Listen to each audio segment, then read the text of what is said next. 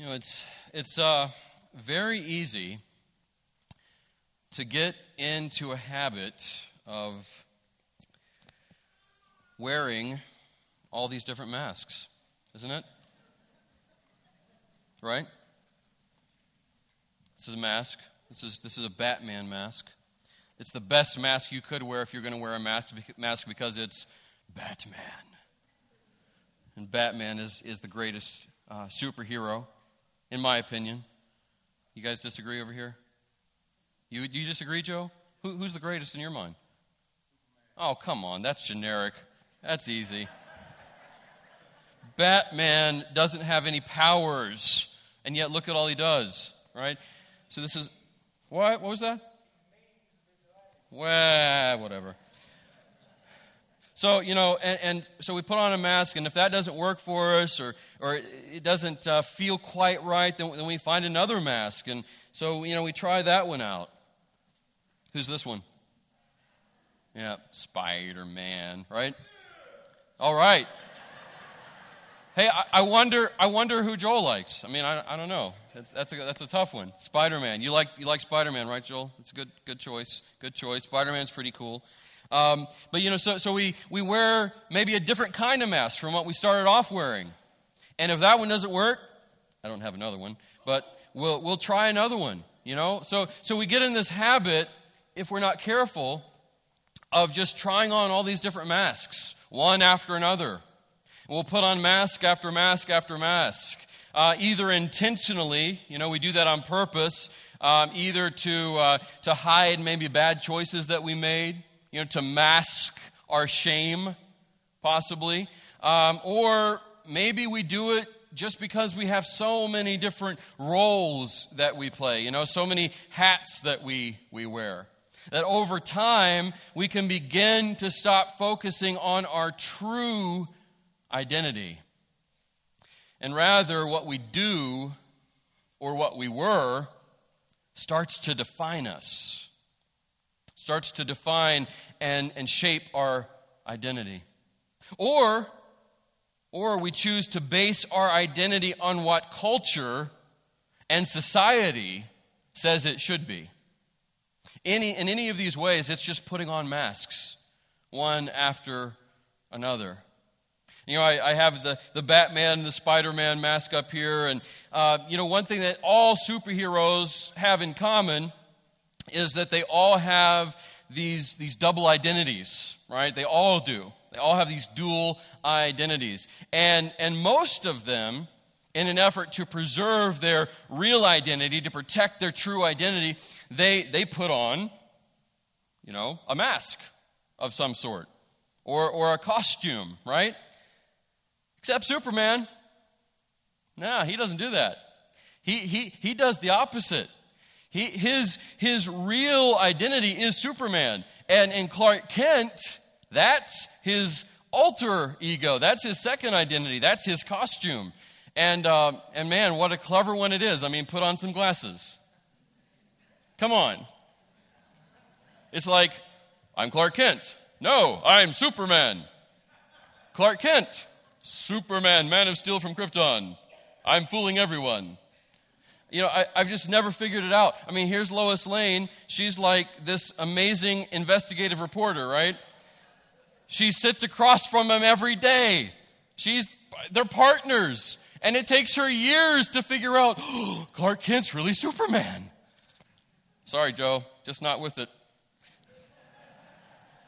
But the other thing that all the superheroes have in common is they all, at some point, they have a struggle with their multiple identities. Like, it wears on them. They end up having a lot of psychological trouble. It's like, who am I really? I mean, am I Superman or am I Clark Kent? Am I really Batman or am I really Bruce Wayne? Am I Spider-Man or Peter Parker? And so there's just this battle that happens back and forth in their mind and throughout their life. They really struggle with it.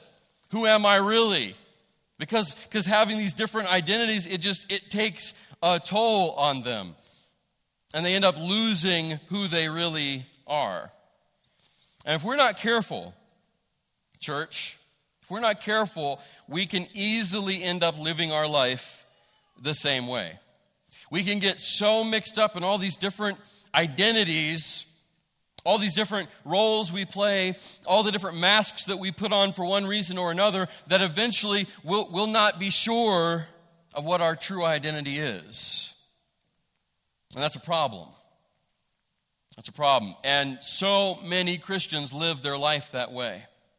You know, from one day to the next, they're just not quite sure who they really are. Or down the road, because of all these things that have happened and all the different things they take on and all the different identities they're trying to juggle, they lose sight of who they really are meant to be, their true, main, real identity. But I want to tell you, as we begin this new year and as you are here in what is a new day today, that you don't have to be defined by your past. You don't have to be defined by your past and your pain, no matter what it is. No matter how strong that might be, no matter how real that might be, that does not have to define you. Isn't that good news? And you don't have to be defined by your hectic, stressful schedule. You know, all the things you have to do, the pace of life, all the different responsibilities you have, you don't have to be defined by that. That's also good news, I think. And you don't have to be defined, church, by the emptiness of what drives the culture and society out there in the world. You don't have to be defined by that. You can and you need to, all of us. We can and need to be defined with our identity by something else entirely and something else exclusively. We need to be defined in our identity. Our identity needs to be defined by something else entirely from our past, something else entirely from all of our responsibilities and our busyness, something else entirely from all that society is telling us we have to be. We need to be defined by something else entirely and something else exclusively. And if you are God's child through Christ today, then He is constantly calling you and constantly calling me to do exactly that. My friend, God is calling you right now to define your identity by who you are in Christ. By who you are in Christ and on what He has done for you, not on who you were or what you do.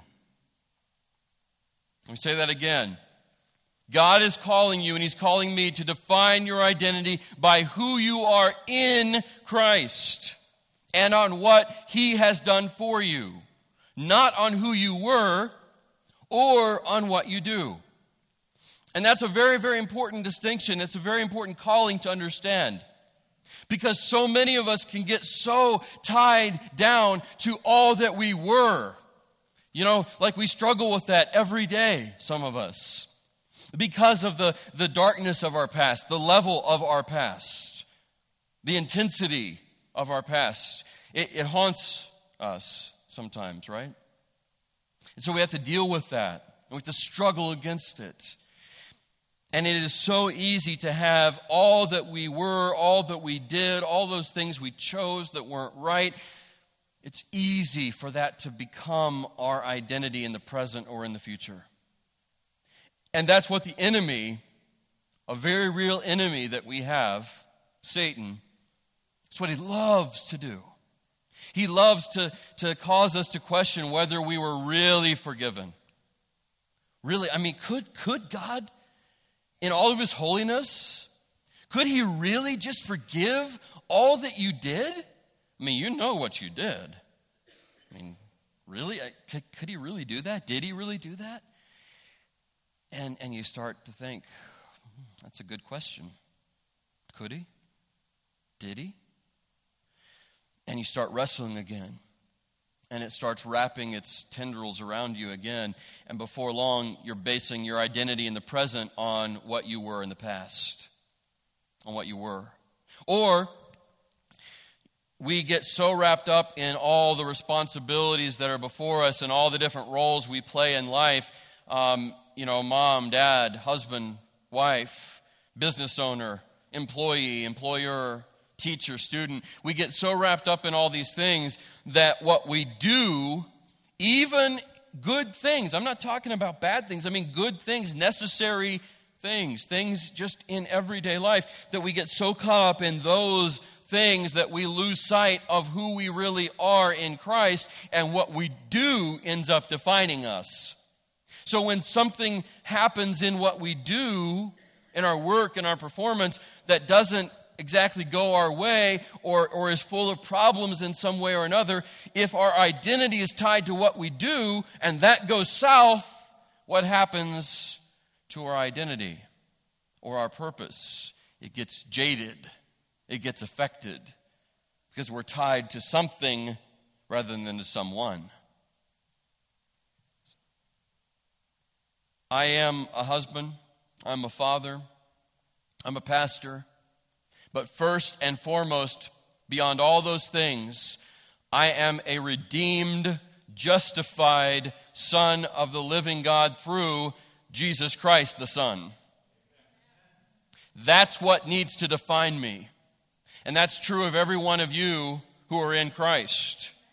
You may be husband, wife, mom, dad, child, teacher, student, whatever you may be. If you're in Christ, you are first and foremost a follower of Christ and a child of the living God. So what we do needs to have that brought onto all that we do. Everything we are in Christ needs to come to bear on all that we do in our life.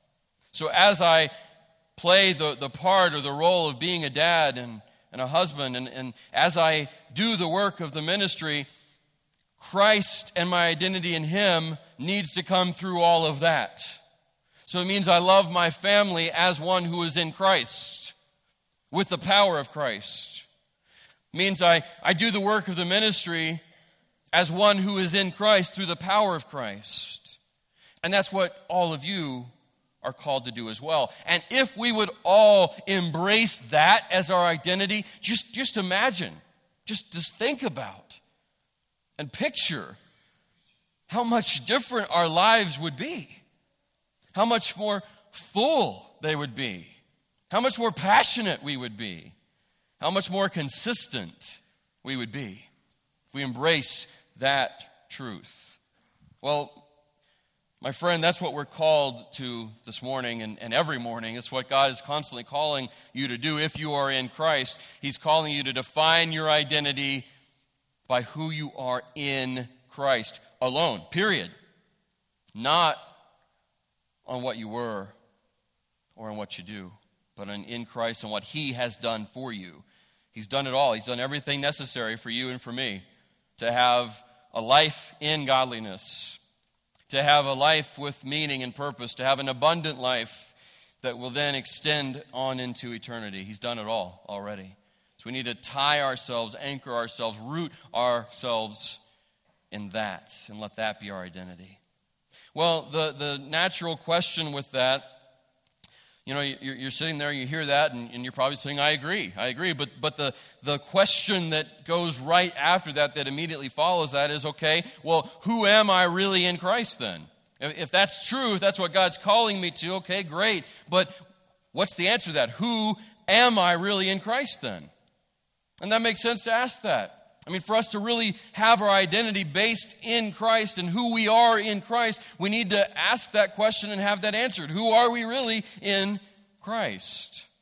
The Bible talks about that in a lot of different places. There's a lot of different answers to that. One of the most clear and powerful and encouraging answers, I think, is found in 2 Corinthians 5:17 through 21.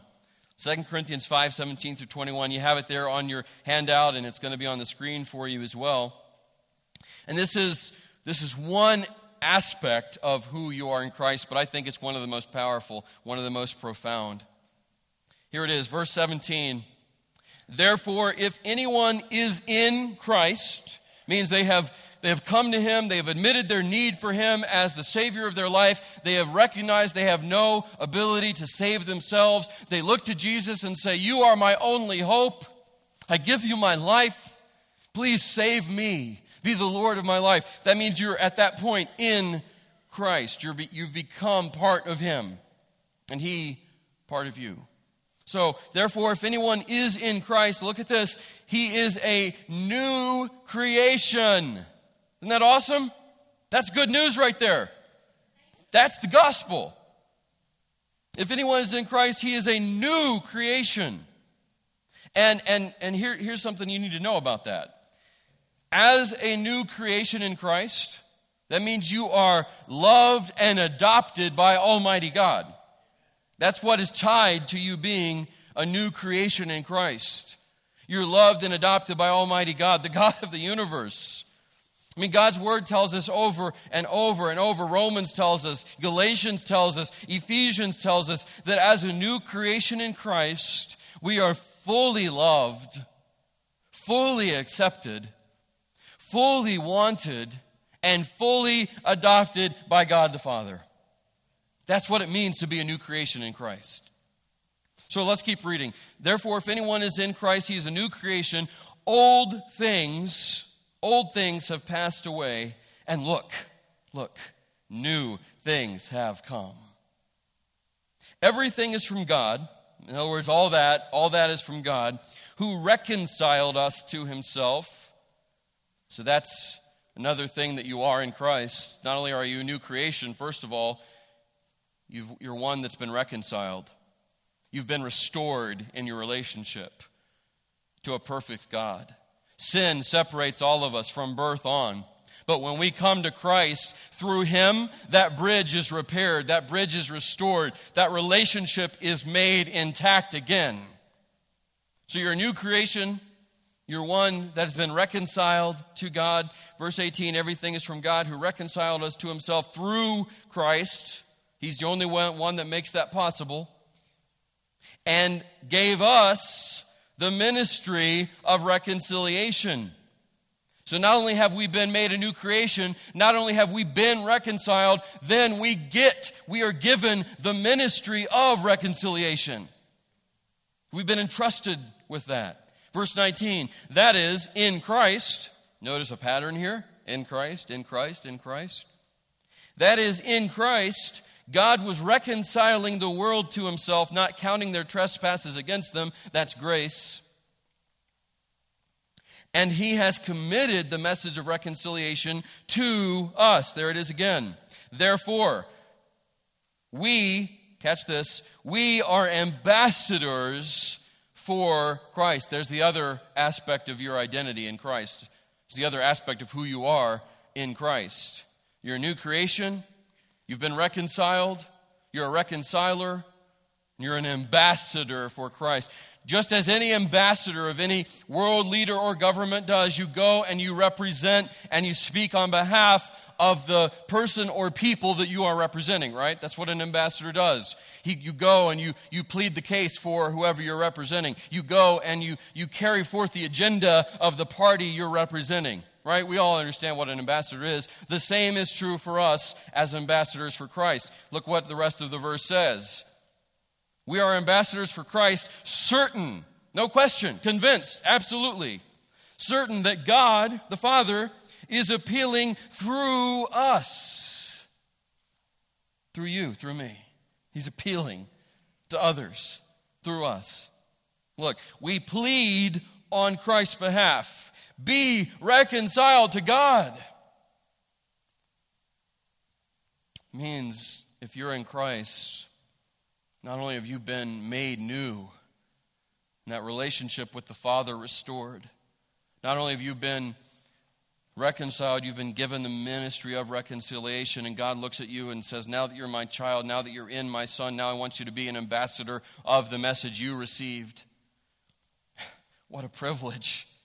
What an honor that we, feeble and weak and frail and full of sin still, that through us, it is as if Christ himself is speaking through us. Come to me, be reconciled to me. And he doesn't shout from the heavens, my friend, he shouts through you. And he shouts through me. What a calling that we have. Verse 21, he made the one, that's Jesus, who did not know sin, to be sin for us, so that we might become the righteousness of God in him. And that's the last aspect from this passage of who you are in Christ. Brother or sister in Christ, you are the very righteousness of God in and through Jesus. Let that sink in. You who completely are full of everything opposite of righteousness, me the same. In and of ourselves, we could not ever hope to have or maintain righteousness in and of ourselves. We could never hope to reach the standard of perfect holiness that God requires, no matter what we would do or not do. Both doing good and avoiding evil never, ever could be enough to reach that standard, perfection, holiness, righteousness that God requires. But instead of leaving us there and leaving us to our fate and leaving us to the deserved result, which is hell, Jesus Christ came, the eternal, ever righteous one. And he who never, not only did he not sin, but never even knew the concept of sin, became sin for us. So that on the cross there was this incredible divine exchange where he got all of my sin and all of your sin. He got all of that in and of himself, and he became sin in the sight of the Father. And all of the wrath and judgment and justice of Almighty God fell on his Son, so that in exchange, I would get his righteousness. You would get his righteousness, the very righteousness of the eternal Son of God. That I would get that I would be able to wrap myself up in it. And that when the Father looks at me, he no longer sees my unrighteousness because that was put on Christ and judged. But rather he would look at me and he would see the righteousness of his Son. That's the gospel. That's what happened to you if you were in Christ. That's your identity. But let's be honest, as amazing as these truths are, as powerful as this reality is, it is still just so easy to get distracted, isn't it? To start to forget who we really are and what we're really called to be. I mean, as incredible as that is, we can lose sight of it very, very quickly by basing our identity on our past or on what we do or on society and what it says. We can get so distracted. The movie Hook, it's one of my favorite movies. So it's a modern classic. And in the movie Hook, the main character played by Robin Williams is Peter Banning. And Peter Banning is someone who has forgotten who he really is. Spoiler alert, if you haven't seen it, he's really Peter Pan. Okay? So Peter Banning / Peter Pan, he's forgotten who he is. And over in the movie, people are saying that. Wendy says that at the beginning, and then when he actually goes to Never Never Land, and Hook doesn't understand why he's not flying away after they capture him, and Smee says, he's forgotten everything.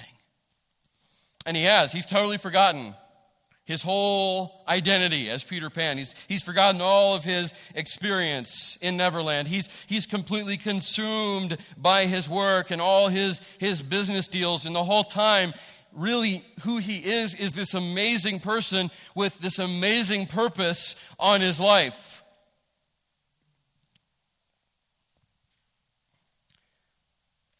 And Christian, far too often, in so many ways, we kind of forget who we are in Christ. We kind of forget what we have in Christ. We can forget all that we're called to be in him and for him. We can forget our purpose that has been given to us by God in and through Christ. The world around us and self and sin, if left unchecked, if we let them, will distract us and numb us and dull our spiritual senses.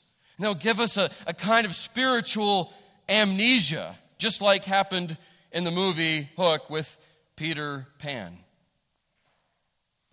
But at the end of the movie, I love the ending of the movie. At the end of the movie, there's this little boy who is one of the lost boys.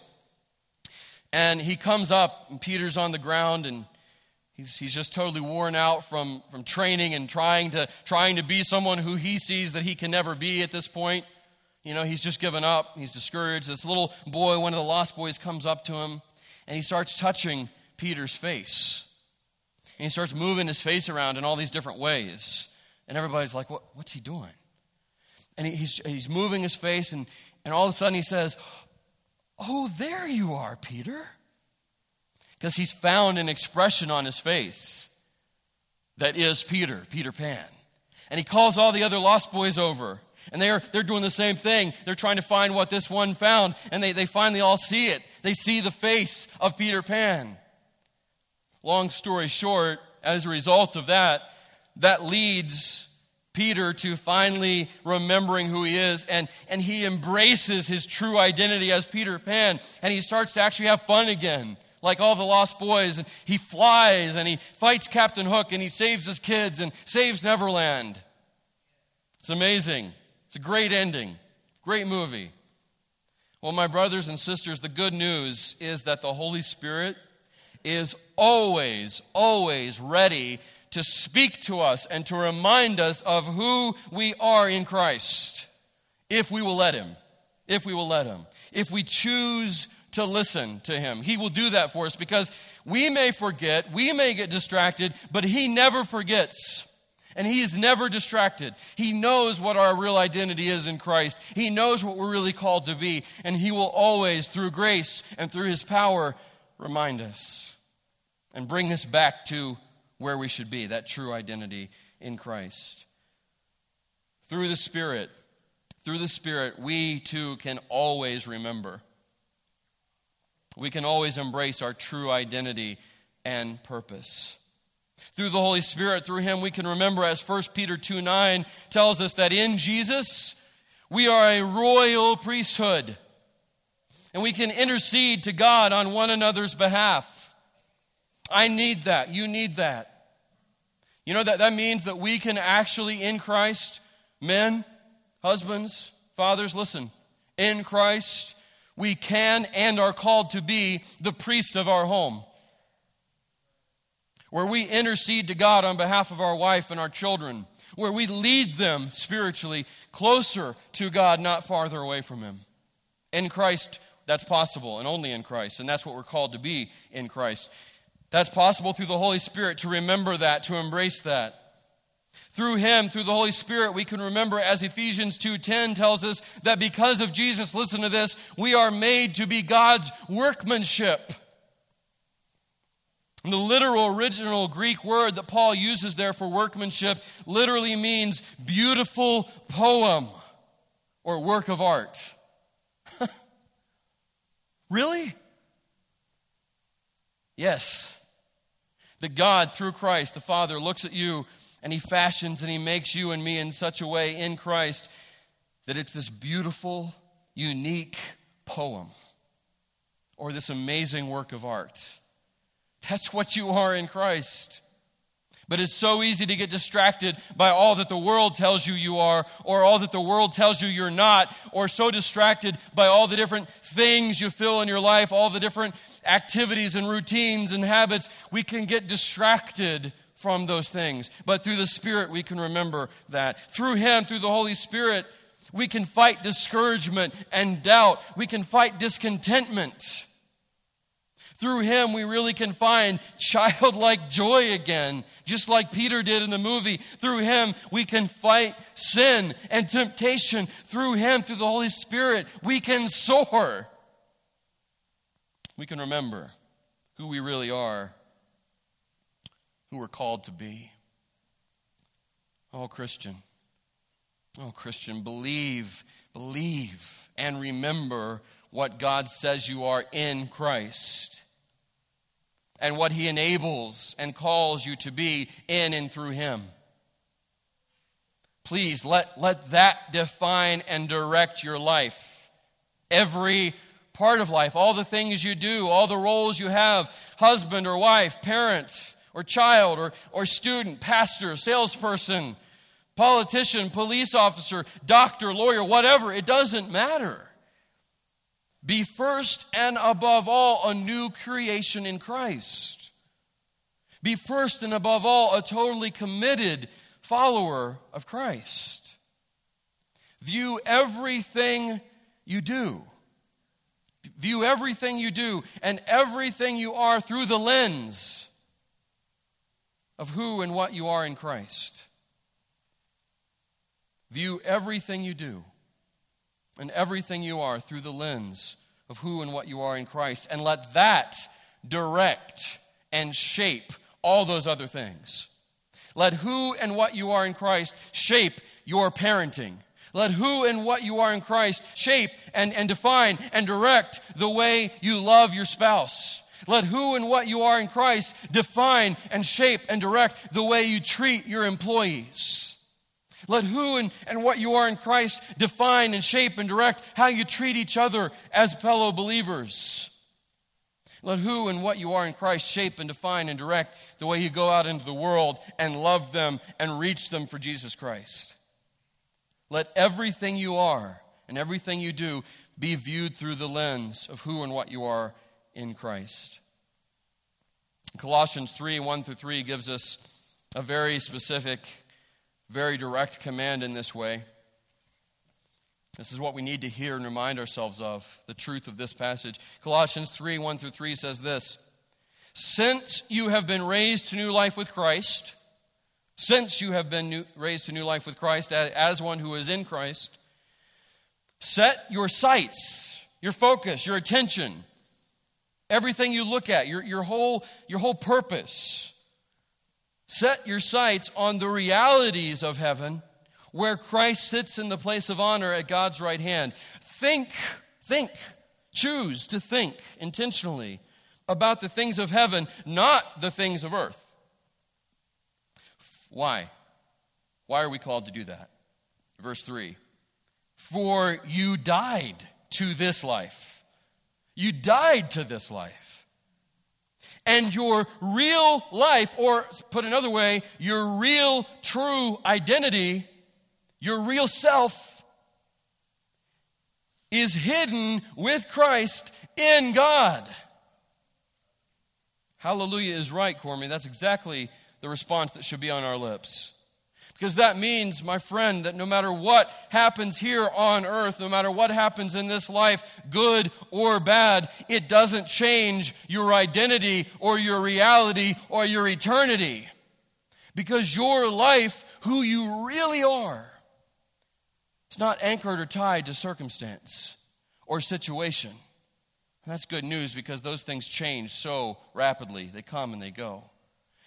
If you're in Christ, your real self, who you are, is tied and anchored to Christ himself. And now your whole being is hidden with Christ in God. Where moth and rust don't corrupt, where thieves do not break in and steal. Your real life is hidden with Christ in God. So what does that mean for us, for you, for me? It means we need to stop wearing the masks. Let's leave those to the superheroes. Let's stop trying to find different masks that fit. None of them ever will. Not really, not fully. They're never going to be comfortable enough, or certainly they're not going to stay comfortable very long. And the answer is not to keep finding different masks or find the one that fits the best and keep looking for that. No. The answer for us is to put away the masks, to get rid of all those other identities that we chase after, and to choose to base our identity on one thing only, which is who and what we are in Christ, to base our identity on him.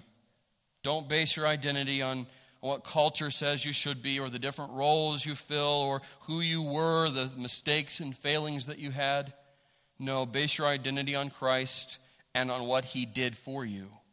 And then choose to go forward. Choose to go forward and live for him in response, which is absolutely the logical and fitting and really necessary thing to do in light of all that he is and in light of all that he's made us, to go forward and live for him in response. 2 Corinthians 5:15 says this: He died, Jesus died for everyone, so that those who receive his new life, found only in him, will no longer live for themselves. Instead, they will live for Christ, who died and was raised for them. That's for you and for me. As we remember and believe that Jesus, the perfect Son of God, became sin for us and gave us his righteousness, making us the very righteousness of God, giving us new life, restoring our relationship with the Father, giving us the ministry of reconciliation, making us ambassadors of the gospel, our only fitting response is that we live for him and not for ourselves. Base your identity on him, on all that he's enabled you to be, and go forward and live for him. Let's pray.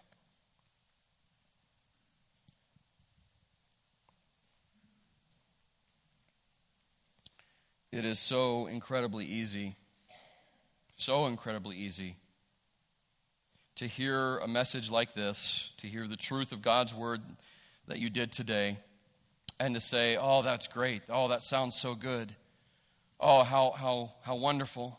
Oh, I needed to hear that. I needed to be reminded of that. And that's all good. That's great. I hope that's your response. But here's the thing. It is still incredibly easy to go out these doors and to go back into your life and to forget all over again. To get distracted all over again. To get weighed down by this or that all over again.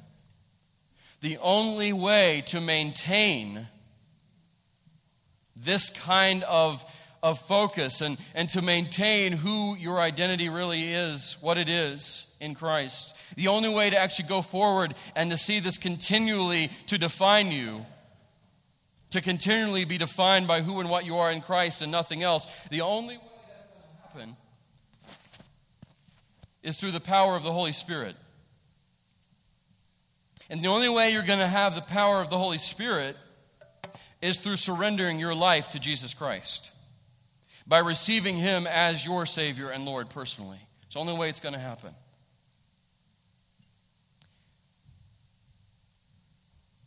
And maybe, just maybe, you're here today and you've never done that. Or maybe you are a Christian, you're in Christ, but through various circumstances, through choices, through all kinds of different things, man, your identity has been lost and forgotten in your mind and in your heart. And you've been basing your identity on everything but Christ. Well, the good news is for both, you don't have to stay that way. Today, right now, this day can be the day where you give your life to Jesus Christ, where you commit yourself to him, where you receive him as the Savior and Lord of your life, where you get the new creation, you become a new person, you have new life in you, and you can go forward and claim all those promises we looked at today.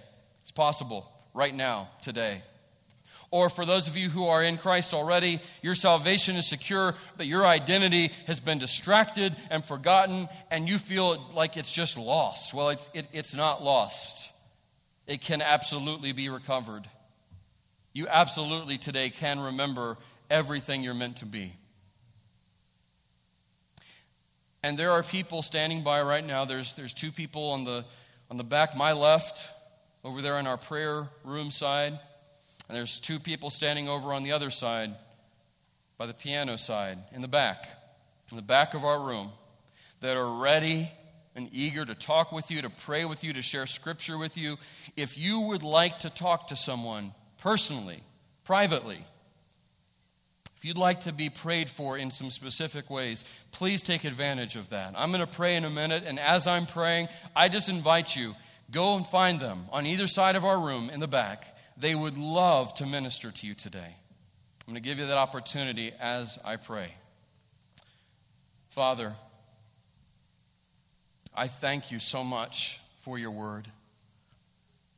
I thank you for the fact that it is living and active and powerful.